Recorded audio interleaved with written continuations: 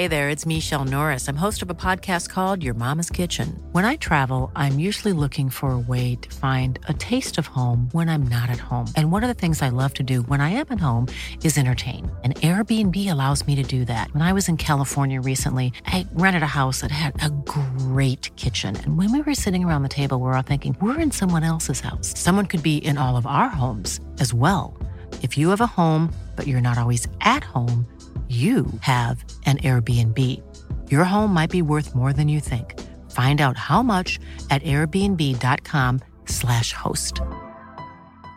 Jewelry isn't a gift you give just once. It's a way to remind your loved one of a beautiful moment every time they see it. Blue Nile can help you find the gift that says how you feel and says it beautifully, with expert guidance and a wide assortment of jewelry of the highest quality at the best price. Go to BlueNile.com and experience the convenience of shopping Blue Nile, the original online jeweler since 1999. That's BlueNile.com to find the perfect jewelry gift for any occasion. BlueNile.com.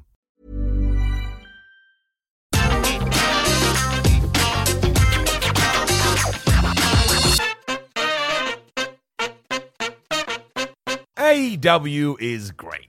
I know some people can't stand hearing that, which is a bit weird, but I'm just happy we have two major Western promotions fighting it out. More content for me. No matter what level you're operating at, though, certain things always fall through the cracks. It's just the nature of the beast when you're doing twice weekly television that never stops. How could anyone realistically keep on top of every single story? So I'm Simon from What Culture. Please do hit that subscribe button. And this is 10 AEW storylines dropped cold. Number 10, Frankie Kazarian, Elite Hunter. Not everybody on your books can be the world champion. If they could, the title wouldn't mean anything anyway, so sometimes you just have to find your place amongst the madness. Really, as long as you're presenting the best version of yourself, all will be well, and this was definitely the case when Frankie Kazarian finally lost his rag and decided he was going to take out the Elite. No matter where they went, he would be in their ass. It was a cool story. This was fueled forward by what the group had done to his partner Christian Daniels, so it was personal too, and then one day it was just over. Frankie did have a decent run with it as he stopped them interfering in matches,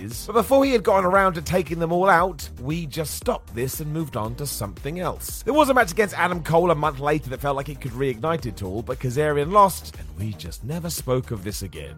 Maybe he was just tired of evil running wild. Number 9, Miro the Gold and his wife. After he lost the TNT title to Sammy Guevara, Miro launched into a series of vignettes where he promised to take out the entire Inner Circle, as well as finish off Hangman Adam Page. He was mad. His reasoning was not only shame for his defeat, but also that there was no way he could go home to his wife unless he was a champion. It seemed like we'd see this through when he was inserted into the World Title Eliminated Tournament. He lost to Bryan Danielson, and once again, that was that. Now, to be fair, Miro had to take some time off for injuries after this, and we've not seen him since. But if you didn't read behind-the-scenes news, you didn't know this. Apparently, he did go home to his partner, he took his licks, and he just stayed there. Hopefully, we will pick this up again when he is back, and man, I hope that soon. I miss him. Miro is the best. Number 8, Brandy Rhodes' struggles. A lot was going on with Brandy Rhodes in 2019. She was a pseudo-heel authority figure teamed up with Awesome Kong, and they just made a lot of noise. Then all of a sudden this hardened edge was softened, and it was kind of pitched that all of this came from a place of self-doubt. As she then geared up for a match against Ali, she was clearly worried about performing on a bigger stage, leaving us all to assume this was going to tie in.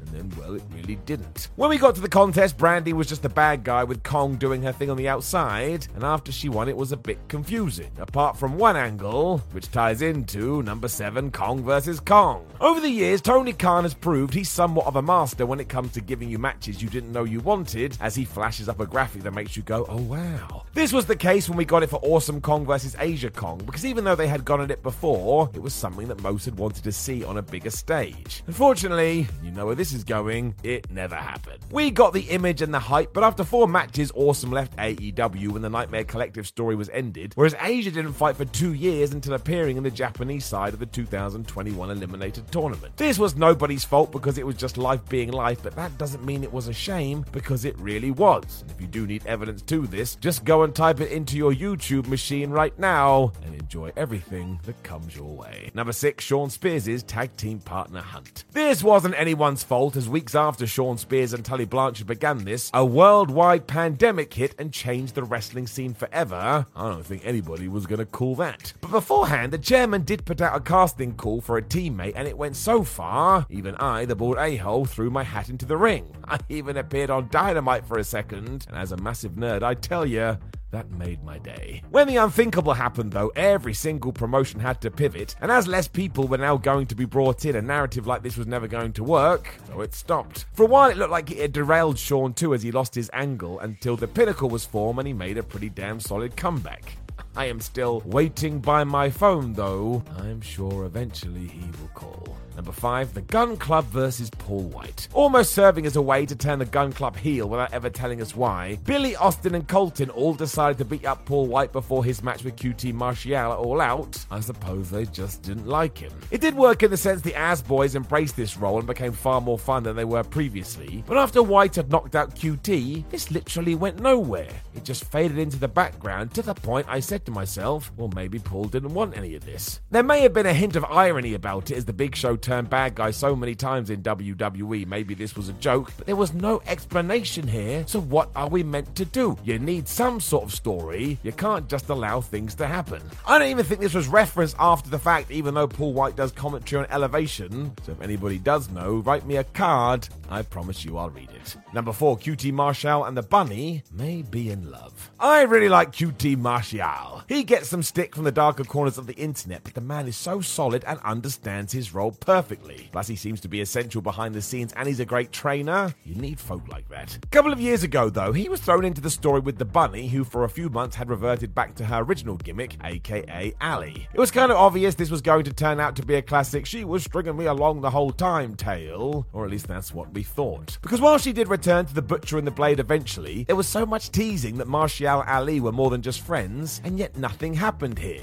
I mean, it's likely fair to say it's a narrative that has been overplayed a bit, but you would have thought there would have been some big reveal. Instead, we finished it and moved on. To be fair to AEW, though, there's every chance they realised this wasn't working but wanted to ensure everything was in order, and I respect that. I prefer this than taking the GTV approach. Number 3, the Codyverse. I mean, we say this didn't end, but I think more specifically it didn't end in AEW. I am not shy in saying that I love pretty much everything Cody Rhodes does because it's so damn interesting. I've never once been bored when watching The American Nightmare, and now that his story is taking him to WWE, you can never say you know what he's going to do. It is a constant and entertaining guessing game. In terms of All Elite Wrestling, though, there was this assumption that something big was on the horizon, especially as Cody would drop lines such as what he intended to do had never been seen before. And again, this was true in the sense he jumped promotions, but we'll now never know if there was something else on the cards. Do not forget he cut that promo where he name-dropped CM Punk, but here's the thing. If in a few years Rhodes does decide to come back, my word, the stories we are going to be able to tell. So if we do look at it from a singular promotion perspective, you are right in saying that we never got to the end of this, but if you treat wrestling as a whole,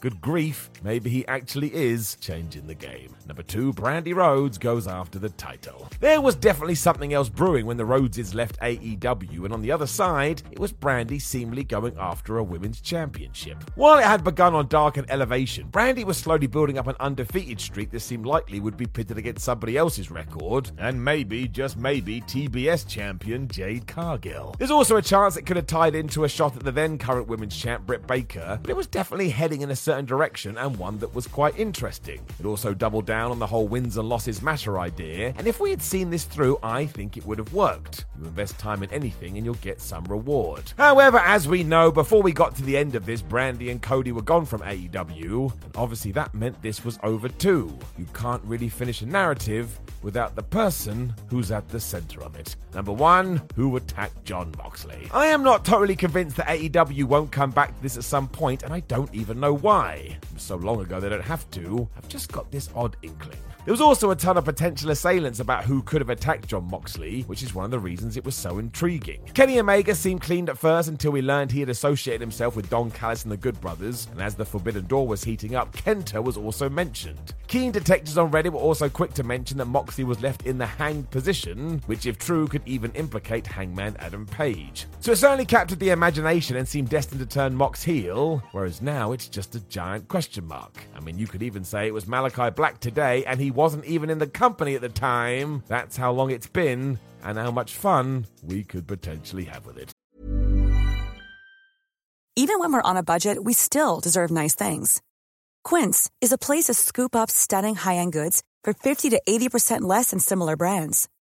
They have buttery soft cashmere sweaters starting at $50, luxurious Italian leather bags, and so much more. Plus, Quince only works with factories that use safe, ethical, and responsible manufacturing. Get the high-end goods you'll love without the high price tag with Quince. Go to quince.com/style for free shipping and 365-day returns. Even when we're on a budget, we still deserve nice things. Quince is a place to scoop up stunning high-end goods for 50 to 80% less than similar brands. They have buttery soft cashmere sweaters starting at $50, luxurious Italian leather bags, and so much more. Plus, Quince only works with factories that use safe, ethical, and responsible manufacturing. Get the high-end goods you'll love without the high price tag with Quince.